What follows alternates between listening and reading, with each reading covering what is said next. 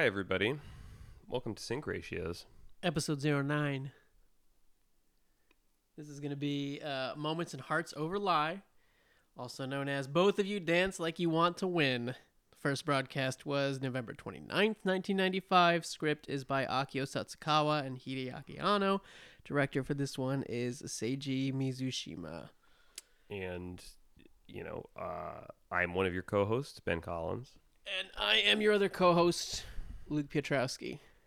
And we just watched the episode. Maybe you did too. I don't know.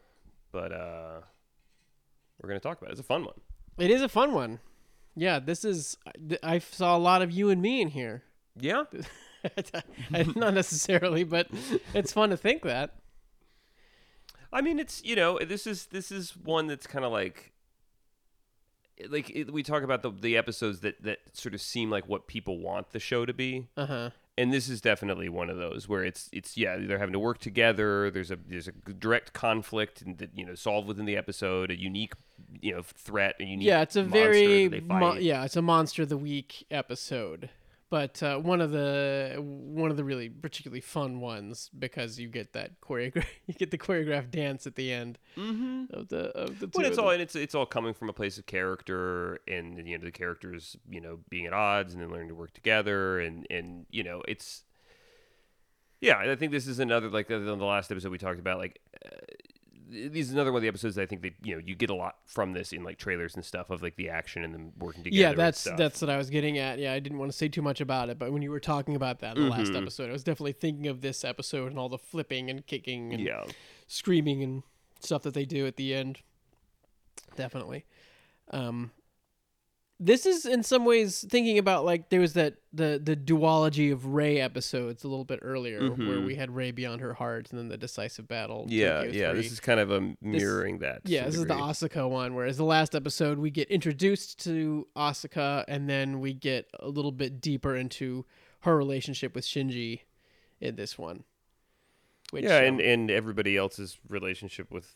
A sort of pervy relationship with her. There's a lot of objectification. She's the new girl. She's the cute girl. She's everyone's afraid of her, but they're all attracted to her, and she's got all these love letters. These love letters. All these she's the foreigner too, because she's half German and half Japanese. Mm-hmm. So she's exotic because she has the red hair and everything. Mm-hmm. Yeah, and I pointed out early on this that we get another prominent shot of Asuka stepping on something. Yeah, so I think. This is a recurring theme of... and it makes me, and again, we need to make a list of everything that I start to talk about and say I'll look up later and bring up for later thing, because it did make me wonder about, the sort of fetishization of giantism and, if you guys are familiar with crush porn and I don't know if they're it's two distinctly different things, the giantism in porn and then crushing porn. It makes me wonder if that doesn't originate in... I think you and I have had this conversation before. Did Godzilla movies and stuff basically invent that as a fetish? The same way that you and I have the personal belief that a combination of the Disney Robin Hood movie and Sonic the Hedgehog created furries as a thing. That is my theory, yes. And I 100% believe it. I think that, there's a lot there, but those are the two of the most prominent things. And I do wonder if kaiju movies... There's definitely an Ultraman episode where Fuji, who is the very attractive sole female member of the Science Patrol, is giant for some reason really? And possessed. So where they're using the sets and they just have a beautiful actress running around smashing buildings. Well, because that would have predated is it the Daryl Hannah movie, Attack of the 50,000 Foot Woman or whatever? Well, that's an older movie, right? That was remade with Daryl Hannah in the 90s? I'm actually not sure. It was one of those ones that used to just play on TBS. Corman one or something. There's probably a black and white one that was. So yeah, it would be curious. And I do know the guy who wrote Gantz. The Gantz manga has a new manga. They might still be going called Gigant. And is this the one you were reading that you sent me? Yeah. Yeah. And part of it is that there is I think she's an adult film actress that gets this size changing belt, and so there's a lot of where she does porn where she's just giant, and. If you imagine real. the guy from Gantz who, if you can imagine him doing the story that involved a giant woman, you can imagine the places where that might go. Yeah, I need to read that. But now I'll remind myself to look up when did to do some research on women crush stepping fetish? on things Yeah. and giant women stepping on things? When did that become popular? We'll do a And deep dive into that world tonight. yeah, maybe. I mean, why not? But yeah, no. So yeah. I mean, Asuka's definitely like something of an object of she's an objectification target here. To jump ahead a little bit, I think is interesting because I talked about this in the Rey episode of where they are actively our male characters are actively trying to objectify Rey by the swimming pool, and then they they start talking about how she's always alone, and like once they start seeing as a real person, it's like it stops being fun, and so we have this the male students objectifying Asuka or looking at her a certain way, and then ultimately, Asuka's going to move in with Shinji and Misato, and we're going to have this moment towards the end of the episode where she's been berating and bullying Shinji this whole time, and there's been like a lot of some innuendo and some stuff that not rom-commy stuff, but like close enough. It's like Cutting Edge or something. Yeah, you remember Cutting Edge? I do remember the written by Cutting Tony Edge. Gilroy. Wow, okay. It was his first produced credit. That's the ice skating one, right? Yeah, the hockey player and the ice skater. Yeah. I haven't seen the movie in forever, but I loved it as a kid. But Asuka's like the hockey player, I guess, here. Yeah. But you have this sort of fraught sexual tension going on in the episode, but it culminates in this moment when Shinji's listening to his headset, his tracks 25, 26, his favorite ones. When Asuka comes in, uses the bathroom, then just comes in and like lays down beside him. But before that, she's sleepwalks. Like, she makes a big deal about how we're gonna sleep in separate rooms, and this is the wall of Jericho, and you're not supposed to come through, and like, don't look at me, don't making a big show of that, and then like sleepwalks and like lays down beside him, and Shinji has this freak out moment. It's reverse on his thing, so it actually goes to track 1, which you've never seen it anywhere but 25 and 26. But like, he has it in 13 all the way back to 1. It regresses all the way back to 1. Maybe there's something there. But as he's looking at her and he's like freaking out, like here she is, you do this big overhead shot that's going to be like bookend this little sequence of, or she's like right next to him. He's like staring sort of at her chest, and her like bare legs are like sprawled out next to him, and their faces are like right next to each other, and he's sweating, and he's going to kiss her, and he's about to, and then in her sleep she starts crying and says "mama" a couple times. And again, there's that thing of like, okay, I'm a 14-year-old boy, here's a 14-year-old girl, I want to sort of objectify her, I'm having these feelings, I want to focus on them, and then all of a sudden her humanity like hits him in the face, and this like the worst thing anybody could possibly do if you're trying to objectify them is start crying and say "mama." Yeah.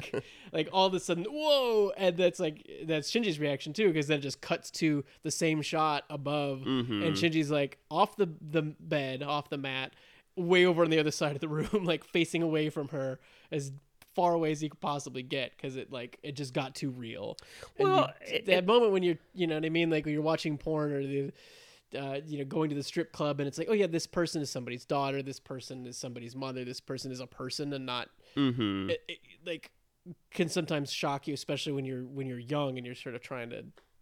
Well, and I think in this case too, it's it's highlighting some of the notions of that they are at a their adolescence, they're at a pivotal age between childhood and adulthood, and we talk about that a lot. And about the sort of, it's just taken as a given that the pilots have to be 14 years old, because that they're just not going to explain that, but like that's part of the concept of the show. If there was if you were going to try and like pitch this as a logline thing, the idea that they are teenagers is specific to the thing, and so that a lot of the stuff does deal with the fact that they're still kind of half children, half adults, and they're being asked to do adult things while they're also still children. But it also is reinforcing a lot of the Freudian stuff that we've already mentioned.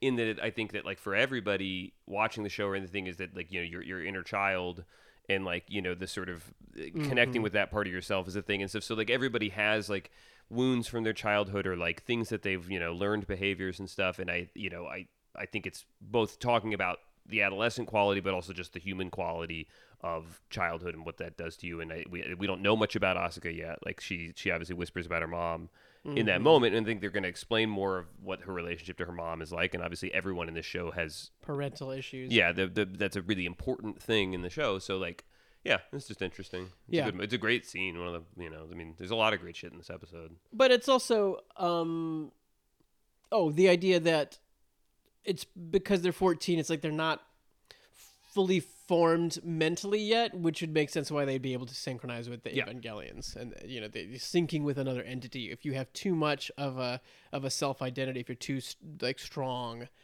you wouldn't be able to sync. So it makes sense that you need somebody when they're still sort of in this not fully formed state. They're still malleable on an intellectual and soul level to merge with something else like this. Which is a fun. It's sort of like the Hedgehog's Dilemma type of like paradoxical thing of like, oh well, you take somebody with a less formed sense of self, and then that way they're able to do this thing that would be incredibly taxing and difficult and complicated for anybody else. But by taking someone who has a less formed sense of self, you're also dealing with an unstable person in some ways, and that it's like, like that's the central sort of paradoxical difficulty of what they're doing is sort of fundamental in that. Because like if Masato could just do this herself, she would be theoretically better at it than any of them, but she can't. Right. Well, fucking Gendo. Exactly. Why isn't Gendo doing this himself?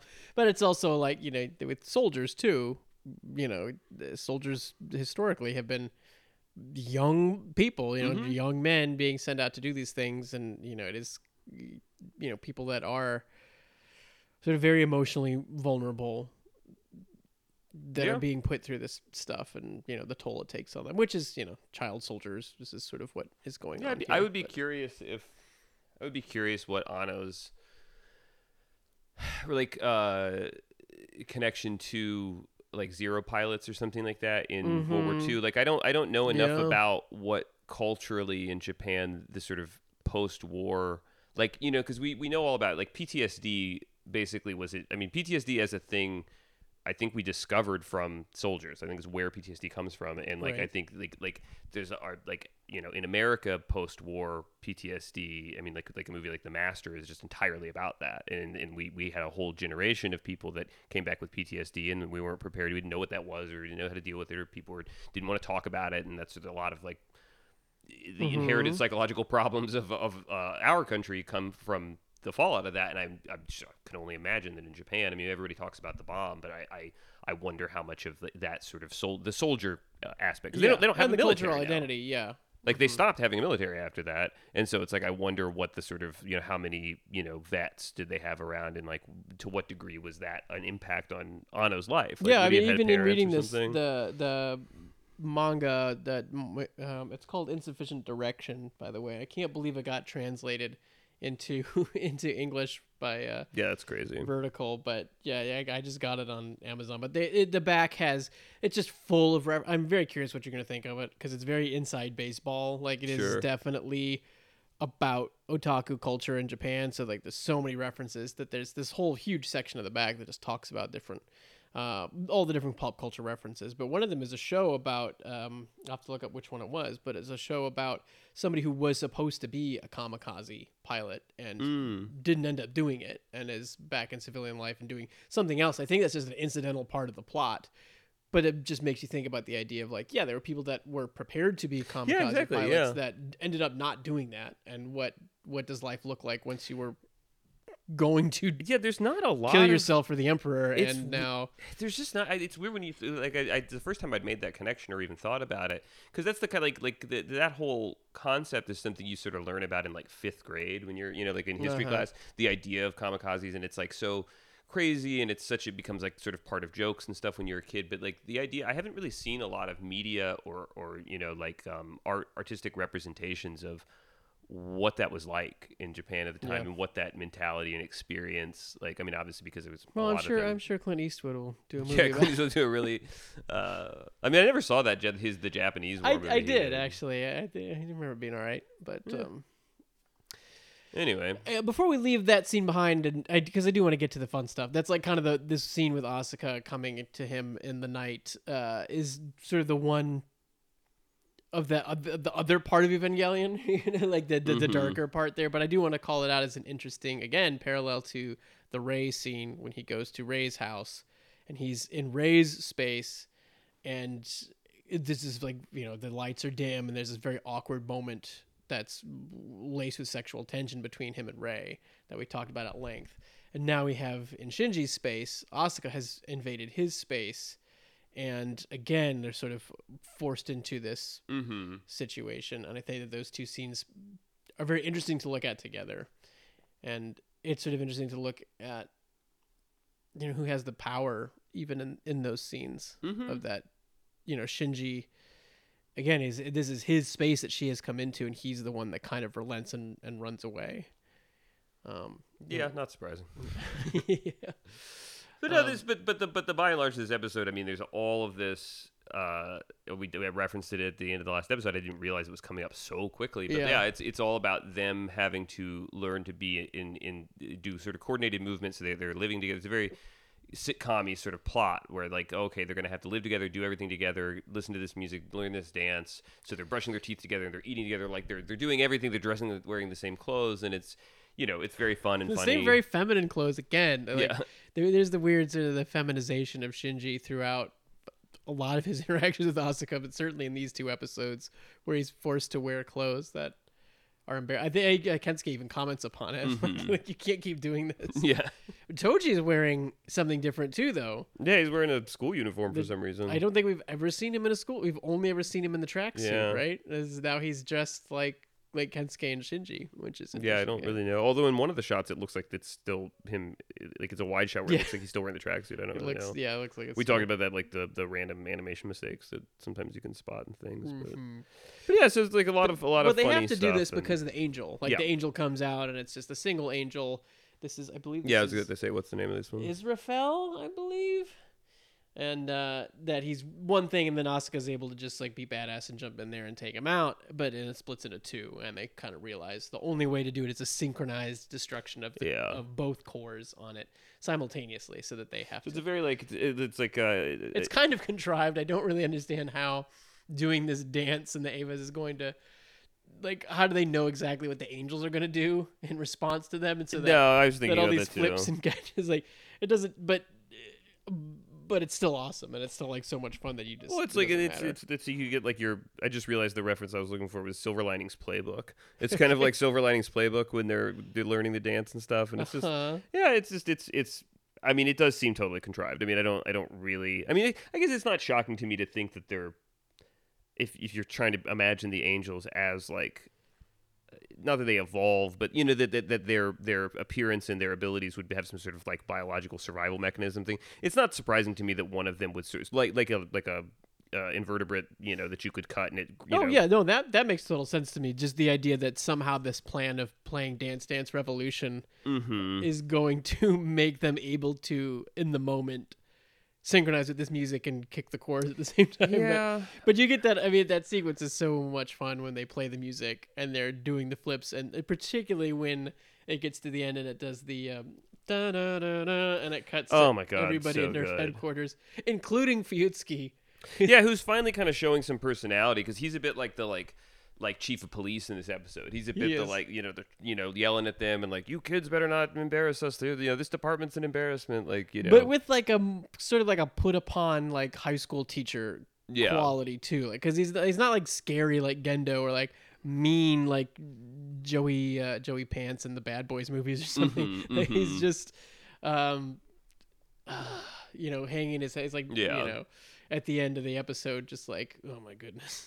Well, you get that. I mean, that bit, and I remembered it right before the shot came up. But like after their first battle, when she cuts it in half and they realize that the thing, it cuts to this sequence of like them sort of being debriefed and sort of dressed down by Fuyutsuki, where he's telling them how much they fucked up, and Shinji and Asuka are having to like sort of do a post-mortem on the thing, and it's these shots of both Ava Unit 1 and Unit 2 upside down with their legs poking up out of like Shinji's Unit 1's in the ocean and Unit 2 is like in a crater somewhere. It made me think of Return of the Jedi when C-3PO and R2-D2 are sticking out of the sand after the It made me think of Zorak from what was the Space Ghost? Yeah, but what was the specific Cartoon Planet? Yeah. Like whenever, because they would just like sometimes cut back to him and he would just be upside down with his legs like that. And their legs look like that to me. But I mean, I'm sure it is a Star Wars reference, for sure. But it's hilarious. It looks really funny. It's a great cut too, because like Asuka cuts the guy in half. It is Israfel. I checked the name, and like they attack, and then it just cuts to them with this slideshow, and you don't get to see how it happened, but you just see the aftermath of them. Well, it's like I think it cuts to like the light from the projector. Yeah, which is a really cool cut. This is another like it's a great image that you because you don't know what it is at first because you're like, oh, like what like you think she won, and then it goes back and you're like, oh shit, what happens now? And then it cuts to this abstract like circle of light, and then cutting to the thing, and you're like, oh, it's just really funny. I don't know. So that's the plan. I mean, in terms of plot stuff, the whole idea is that there's this angel. They have to. These two characters that have all this friction have to learn to work together in order to defeat the angel, and the whole arc is about them living together. So Asuka moves in with Misato and Shinji. They have to do everything in sync. They have to learn the dance. They do that Dance Revolution game, like you said. They're brushing their teeth and doing everything in sync, and in the end they are able to achieve that. But there's some other stuff I want to talk about, and we can come back to plot stuff if there's anything I missed. But I want to just flag that like that this is at once, like we said, like a very classically action oriented episode, Monster of the Week. It is one of the most of that, but that when you put it all in that perspective, it's also like the most like a sitcom. Like we talk about it and we're not going to talk about it, but like I'm watching Brooklyn Nine-Nine right now, and like this could be the plot of an episode of Brooklyn Nine-Nine. Like you could completely just imagine in a number of shows where it's just like, oh yeah, on this thing that like it was like Jake and Terry have to like learn to do it for some reason, and then so you see them move in together. Like literally, you could just do this in a thing. And so it's funny that this is like so straightforward, anime mech show, Monster of the Week battle, and also completely like I'm assuming the Americans invented that. A lot of workplace comedy too with Kaji. Like shows up and he's putting the moves on Ritsuko, and Ritsuko's like, "You better stop." Because there's a scary lady watching us, and they look up, and Misato's like snorting on the glass. Yeah, like a fogging up the thing. Yeah, and there's that. Then the Misato and Kaji kissing in the elevator, which is like pretty hot. Like that's the animation in that scene is like. It's definitely some sexy stuff. It's definitely like there's some weird consent issues of like your words are saying one thing, but your lips are saying another. But yeah, her like turning to him and then it's a good it's spinning around. And, it's one of those cool moments that like we talk about so much about the way that the thing's animated, but the fact that like it cuts in on them in the elevator and they're mid kiss already in the elevator, and like her work stuff is like sort of strewn on the ground, and she picks it up when she goes to leave and everything, but that like you don't see the action of how they went from presumably standing in an elevator like as normal professionals to this kind of odd because he's like behind her and he's holding her arm by the wrist in one hand and she's sort of like almost straddling his knee, and you can kind of like I think it works like it looks like you can almost because they hold on the shot for long enough that you can start to play it in your mind and go, what did he do? Like, what was the sort of maneuvering that gets it into this? And it's just, I don't know, it's just cool. It's just cool rather than having to show it. Really into it. It's steamy stuff. But I mean, you know who Kaji is in this episode in particular? He's Gambit. Oh, sure. Yeah. He kind of looks like Gambit, he has the like stubble in the hair. He's got this ponytail. Yeah. He's definitely the Gambit. And then the other weird cultural reference that I have that I think about all the time with this, I always think about Lucy and Charlie Brown when I look at Asuka and Shinji. Yeah, I forgot. Wait, do they do a thing eventually, or has there like been some fan art? I can't remember if there's been a thing where they're animated as like the sort of like little. Oh, maybe. I feel like because it is but so much like that. Their relationship is so much that. Similar. And I feel like if you were to do like a postmodern like look at Peanuts, like I think the Lucy character would kind of have a lot of the same issues. And that is a fantastic reference. Yeah. And now we'll add it to the list of things that we need to look into. How popular was Peanuts in Japan? Was it? Yeah, I don't know. Because I could totally see that being a reference here because it's very definitely interesting to think about. Yeah, you really nailed that. That's really good. I don't know that we've ever talked about that before. I've always thought about it. So and then I was trying to think like, what does that mean that Ray is Linus? But I don't think that exactly works. Kind of, or Schroeder. I don't know. Schroeder.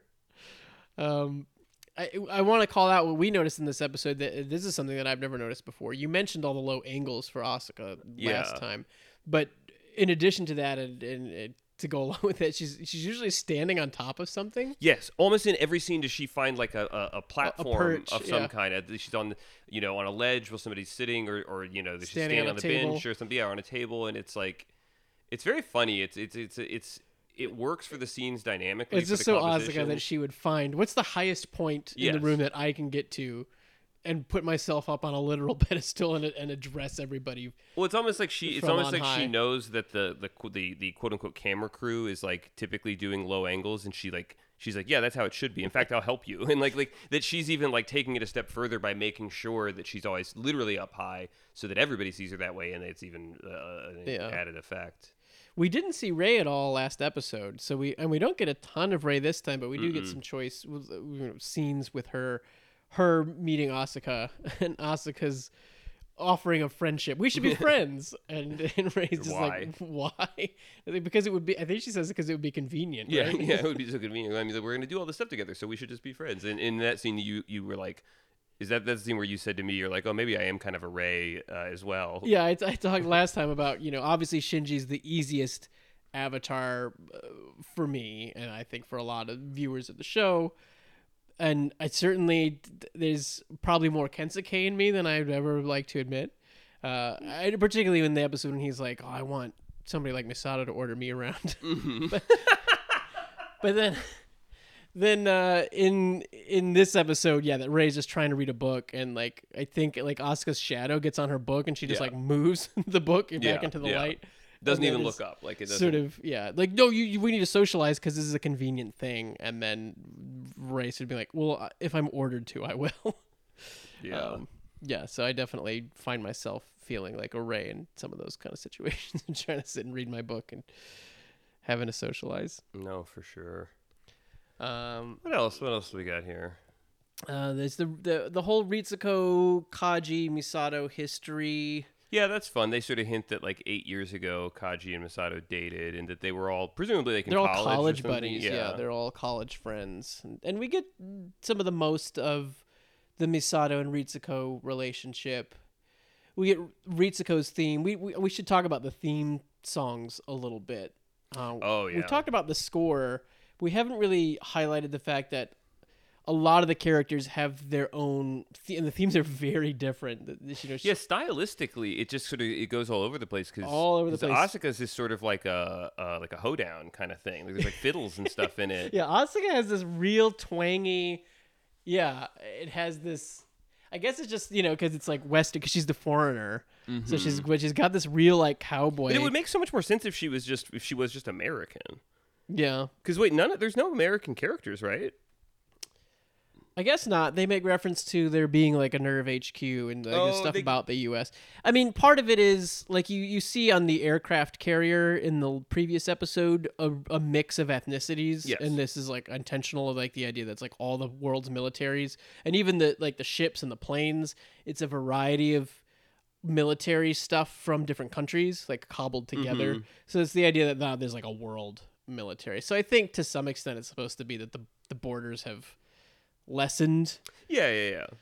But just usually in something like this, if there was an American character, it's usually pretty noticeable, right? Like the way, like the specificity of that, and it's just sort of funny that you in some ways, Asuka plays better in my mind as if she was supposed to be half American. An American. She's not. She doesn't. No, I mean, German people are very reserved typically. I find. I mean, I don't like. She doesn't act like any German. No, she person does. She acts like an American for sure. Yeah, I'm the best at this thing. Yeah, and she's brash and bossing everybody around and stuff. It's kind of weird. I don't know. Yeah. Like, I don't know what that. Maybe they just thought that was too obvious or something. Like, I don't know. Yeah, but she does have this very the cowboy theme.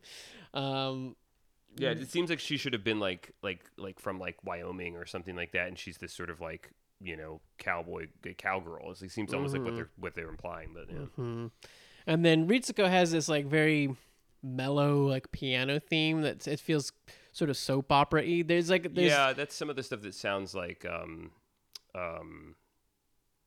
Richie Sakamoto kind of piano-y stuff. Oh, does it? Yeah, it kind feels of to me like I don't know, it just feels like mom music, like some sort of like adult, like hers like sounds like a glass of wine and like a Hallmark movie. Like, that's the one that's playing when they're like talking at that table. Yes. Yeah. It's a little bit jazzy, like a little easy listening, but I mean it is like the music from like it's nice. I like it. If you've ever watched any like Japanese like soap operas before.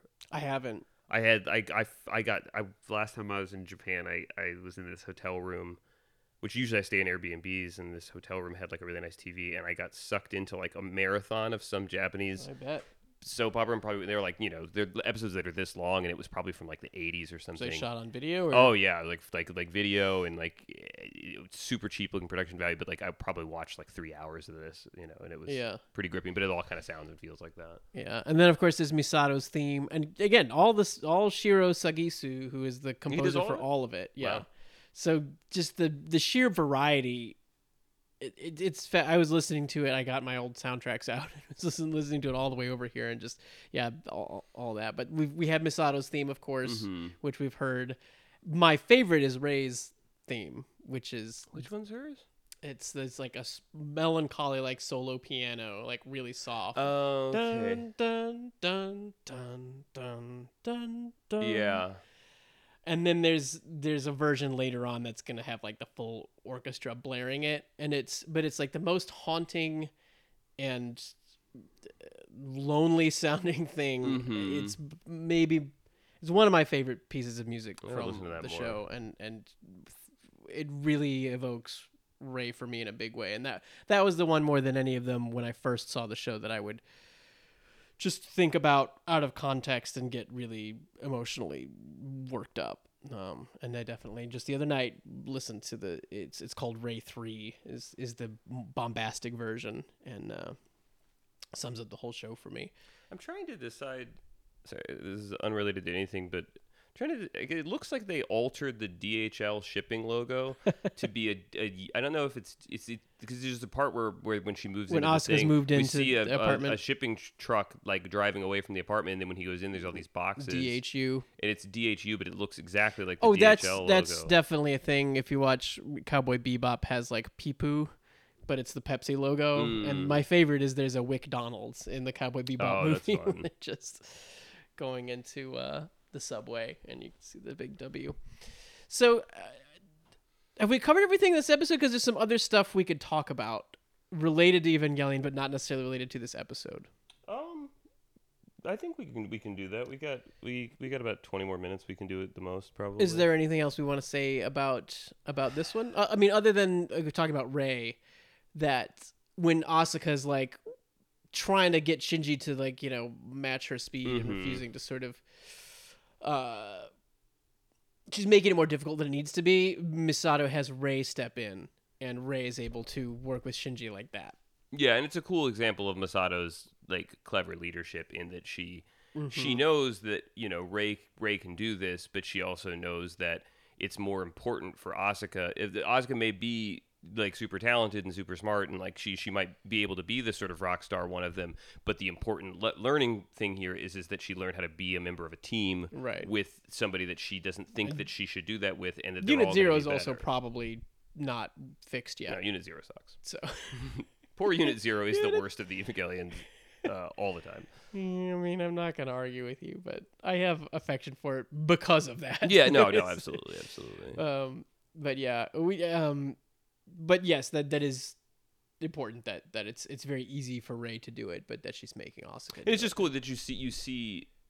I guess that's so. There's a lot of like Misato, like the realities of Misato's job become a bit of an undercurrent in this one, and so things like that where like there's no point where she's like explaining to anybody like this is my plan I'm gonna make, but you just can tell with the writing and the performance and stuff that like, oh, like she's really smart, and this is all part of an intentional thing. And then you also see this stuff where like after the mission goes bad the first time, all the paperwork and the idea of complaints and that and that her job is not a guaranteed thing. Like she's under a lot of pressure. Was it she say if the commander was here you'd be fired? Yeah. But Kaji saves the day. That's something we didn't talk about, is that this whole plan is kind of originates with Kaji. Yeah, I guess the music and everything, because maybe he like had an idea and put it on a disc, and they gave because Ritsuko gives her the disc, and at first Misato's like, oh thanks, you're really pulling my ass out of the fire. It's like, oh, it's not from me, it says to my honey on it. And instead of being angry, Misato like actually has a very pleasant smile and seems genuinely touched by that. Yeah, she's clearly got a lot going on internally with her feelings about Kaji, and I'm sure we're going to explore more of that as we go. But we didn't talk about class rep. Hikari, Hiroki. Yeah, showing up. she's like a character that's popped up a couple times and is in the story a little bit She's more. like Asuka's Toji and Kensuke. Yeah. You know, she's just the other student who's friends with Asuka now. and she's holding Pen like a pet in one of the scenes. Like he's sitting in her lap and she's like, like just looking into his eyes. And Pen's also just in a lot of the shots in this, which I really enjoy. And when they're sort of Silver Linings Playbook training montage thing, Pen's frequently there, sort of like Snoopy, I guess, really in your very comparison. Snoopy. He's sort of just mimicking their He's movements. very Snoopy in his attitude Yeah. towards Shinji as well. See, now I really eating out of his bowl, his I dog think bowl. I think you're onto something. I want to find out if Anna's like a Peanuts fan. Megumi Hayashibara, who is the voice actress for Rei, it was her birthday the other day, and I was saw looking that. up stuff on her, and I said some little bio on her said that she loves dogs, especially Snoopy.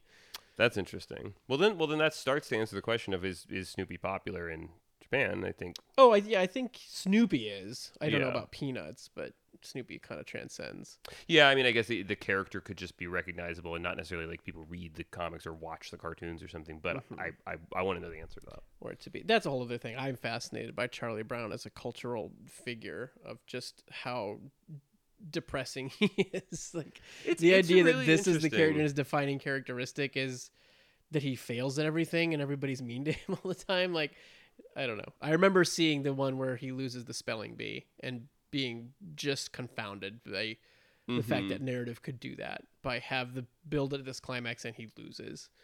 It is a really weird, it's a weird, unique cultural artifact for sure. Before we leave Pen, I want to that it is kind of established here that Pen uses the toilet. Like he needs to use the bathroom. Oh yeah, there's a shot where they're both waiting for the bathroom and like holding their crotches. We saw him reading a newspaper earlier. We know he can open cans of beer. Now we know that he uses the human restroom. Is Shinji's not wearing the shirt from Big Trouble in Little China in that scene, is he? It looks a lot like it. I don't think it's exactly it. Maybe it's like a reference. But when I was in Japan, I saw that particular shirt for sale, the tank top with the little red sun. Did you buy it? I would not wear a tank top, so I didn't. I can't really. I bought others. I have the T-shirt that has looks like the front is a plug suit. Oh yeah. So there's more we should talk about. I don't know if we want to bring this up now, but I did start watching Evangelion with my children. Okay, yeah. Sorry, I started cutting. So say that more clearly for everyone because I fucked up there. Yeah, I struggled a lot with it, but I started watching Evangelion with my kids. And how old are your kids? My kids are 6 and 10, about to be 11. And they're both boys. And they're both boys. And if you haven't seen the rest of the show, you might be like, what's the big deal? Yeah, if you're actually listening to this in sequence with watching it, you'll be like, yeah, you sound like you're the cool if dad. you've seen the show before and you know where these characters go and sort of the questions that are raised and the tone and the feeling you're going to be left with by the time you're done with this, you may have severe issues with me as a human being and parent for allowing this. I don't know. There's an Evangelion phone game called Evangelion Dawn. Which I haven't played yet, but I have on my phone and I want to. Yeah, I'm curious what you'll think about it. It's, it's like any phone game where you can get sort of addicted to. But, you unlock different Avas. It's based on the new theatrical version, aka rebuild movies. So it's got that stuff, but it has, these different Avas and stuff. And they would see me playing it and they'd be interested. We recently, I think I said, watched Cowboy Bebop with them. Mm-hmm. So getting into anime, and this is obviously my favorite thing. I guess we haven't talked about this before, but my oldest son, his middle name is Shinji. Yeah, I was kind of waiting for when that was going to come up. Well, I mean, and I don't know, cultural appropriation, and I'm sure that there are some people that would be like, that's not a cool thing to do. I didn't think about it at the time. I just thought that this was a piece of literature that meant a great deal to me. Well, 11 years ago, cultural appropriation wasn't really on the docket of... And I had a Japanese teacher, and I talked to her about it, and she actually gave me... Because with Japanese, if you don't know a whole lot about Japanese, the way the written language works is that there are kanji. There are characters that mean something, but they can also be read exclusively phonetically. So you're just looking at the way it sounds. So when you hear people in Japanese movies and anime, they'll talk about how to spell their name. They'll be like, oh, the character for Moon and the character for blah blah blah, and that goes together and that makes the name.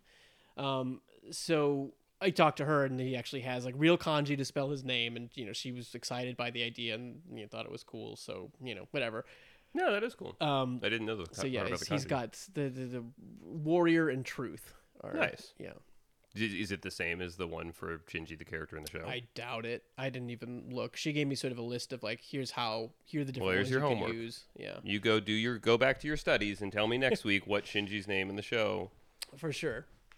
But So yeah. so it's been something that's been around them all of their lives. Like there's a big End of Evangelion poster up in the room. I have these toys that have been out. They know this is a thing that I love, and I. And so far, you've shared most of the things you love with them. I mean, you've had a pretty good. And I've been success strategic ratio with about this. trying not to force it, but just sort of, I'll just leave this here, like Harry Potter. We've talked about a lot on this podcast, but that was the big tricky one of like I don't want to force it.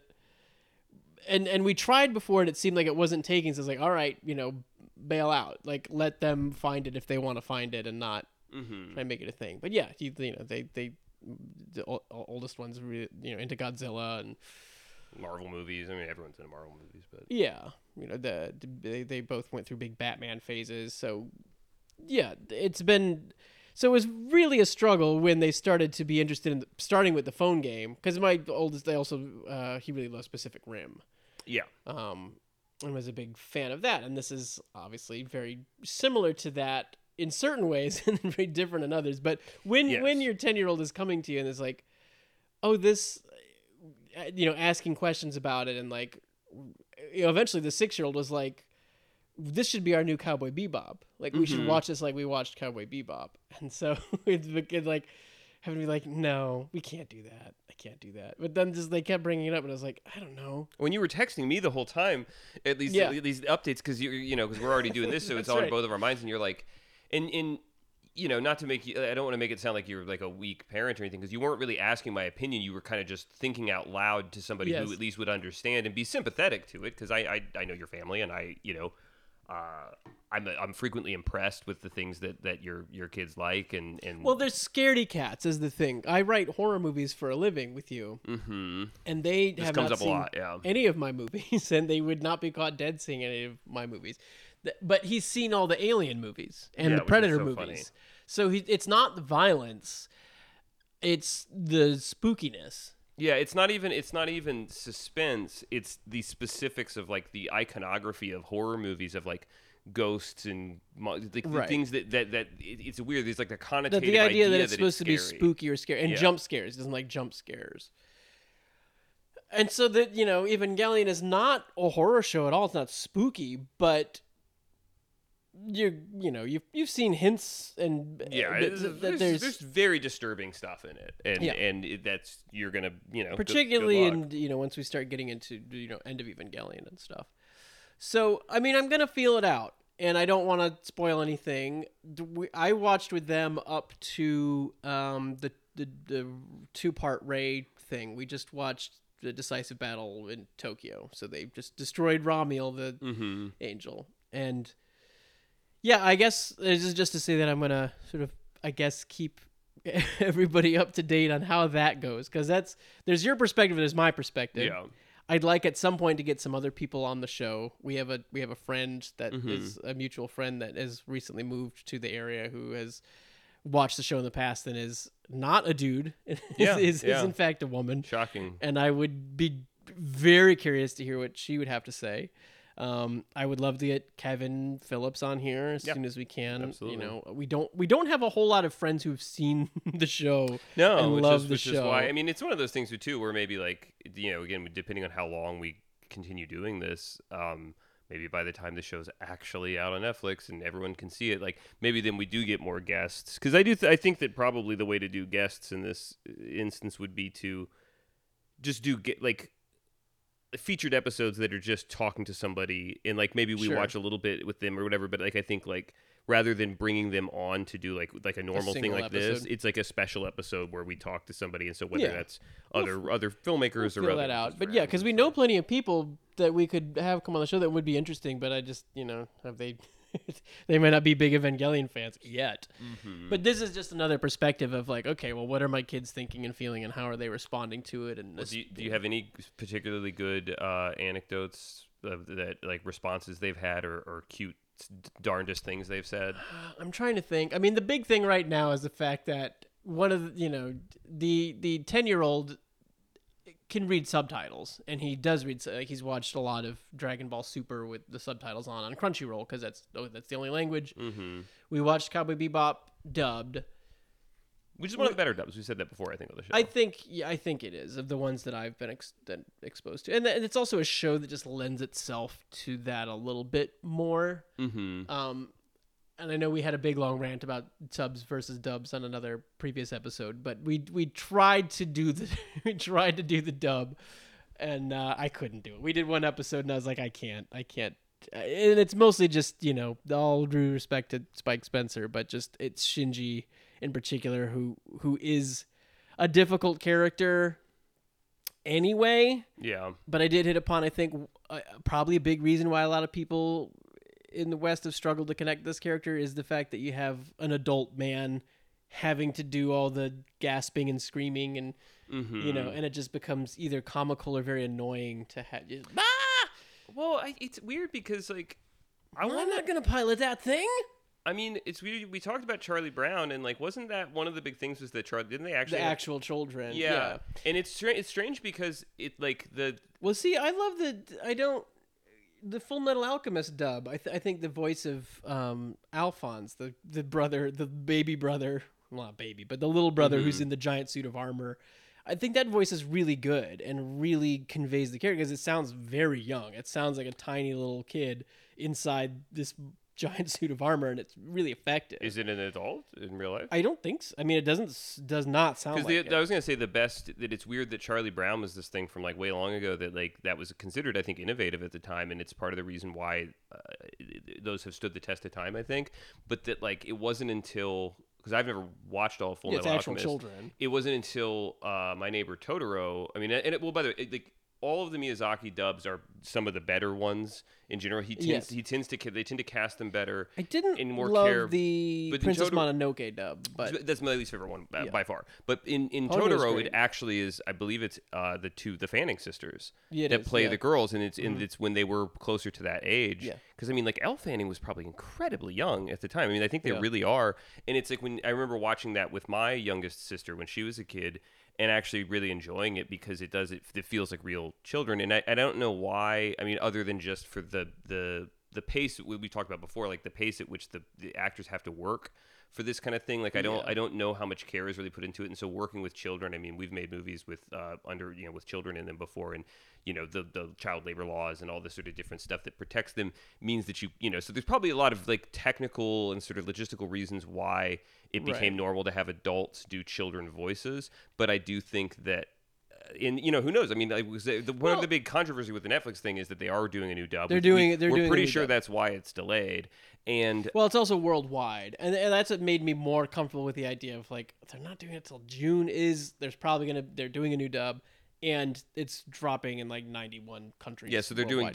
they're like simultaneously recording dubs for like however many languages. And they're probably. just wanting to drop it all at the same. So while Netflix here in America sort of announced earlier that they were getting it, just the idea that it's gonna be global is like, okay, now I get why we have to kind of wait. But all that to say that I hadn't thought about it before, but now I'm kind of curious. Like, what are the odds that the new dub, like maybe they do get real young people to be the pilots? Yeah, I mean, and in which case, I'm definitely gonna watch a couple episodes of the dub just to see what they, what the hubbub is all about. Like, I want to know what it's like, and I would be very interested to hear an actual young teenage actor do Shinji. Yeah, something like the guy who does Finn on Adventure Time. Like Yeah. like he had a young sounding voice, and that was a big part of the appeal of that show for me. Was just the two lead performances with him and John DiMaggio. Like, yeah, and just how authentic that sounded. So, and I mean, and the weird thing is that in the Japanese dub, typically you have adult women doing a lot of Which the is adolescent traditional. male characters, and It's just for a number of reasons, just the language barrier, which kind of helps it not feel so silly because you're not understanding everything they're saying. You're just getting the tone of the performance. It's just much easier for me to buy a Japanese woman than this like adult man being this 14-year-old kid who's very vulnerable and makes a lot of gasps and screams and stuff. And I just knew going deeper is like, I can't do it. So now it's become this thing where the 10-year-old just reads the subtitles, but the 6-year-old has to sit next to me and I have to kind of read the subtitles. So you're like that shitty boyfriend in the movie theater that's telling his girlfriend that. But I mean, yeah, and it's just, guys, it's gonna get so weird because eventually, there's gonna be some weird lines, and I don't know what's gonna happen, and I don't know how it's gonna go, and you've opened the Pandora's box on this. You're gonna have a lot of interesting conversations with your sons, and I already have, and I can talk about that later on, but I was trying to explain, it's trying to front load them, prepare them for the ending. Should we talk about that now, or should we wait for we later? can wait. Yeah. Wait. Well, if you have one more, because we should probably go in a second. So if you have if you have a closing anecdote or something like that to say on that, go for it. Anything? Do they have a favorite character or anything? Not yet, but we were just like at the Michaels looking for stuff for them to do over spring break, and they got these bird houses, and they were I have these things called Kubricks, which are like kind of like Legos, like baked Legos, like stylized chunky little figures of a lot of the Evangelion stuff that I got back, and then I was really tickled by them those, because they're like super deformed and cute, but some of the creepier characters and more intense things are like sort of done in that style, and so I bought a bunch of those, and they want to use these as houses for those figures, and they want to paint them purple and green. Oh, nice. Like, sort of fighting over who gets to do purple and green. It's like, oh no, you can do Unit 2, you can do red and orange. Like, but they also haven't seen Unit 2 yet, and I like, guys, you're gonna like Unit 2. It's gonna be jumping on battleships, and it's gonna be cool. So yeah, not too much to report yet, other than they're engaged in the world, and the characters and the robots, and I don't know, maybe they'll lose interest and I'll dodge a bullet. Yeah, kick it downfield for a couple of years. I don't know, but I just couldn't resist when they come to me and say I want to watch it. I knew you were going to do it when you were texting me about it. I was like, there's no way you can say no to this. It's you more than anybody. It's sort of irresistible to get that, like a sort of vampiric desire to like experience other people's emotions, and it's like, especially, and they want to do it with you, so that's adorable, I think. So we'll check in on that periodically without pressing too deeply into your personal life or saying anything that would embarrass them in the future or something like that. But I'm fascinated to hear how that goes, and we'll see. But we also have to hurry up and start recording more of these because they're gonna want to tear through them, and so we're gonna have to keep up, because I texted you, I don't want my first watch of the show in over a decade to be me having to whisper read the subtitles to a 6-year-old. No, that's very funny and a different I can also censor. That's the nice thing, is I could just choose not to read certain that's really, actually, that helps you out, definitely. So. But all right, guys, well, thanks for listening. Stay tuned. Come back for episode 10. Oh my gosh, we're really we're getting there. In there, Magma Diver. Magma Diver's okay. You got to see it. There's, they all have something. I like that one, I think. But okay, thanks, guys. See you next time.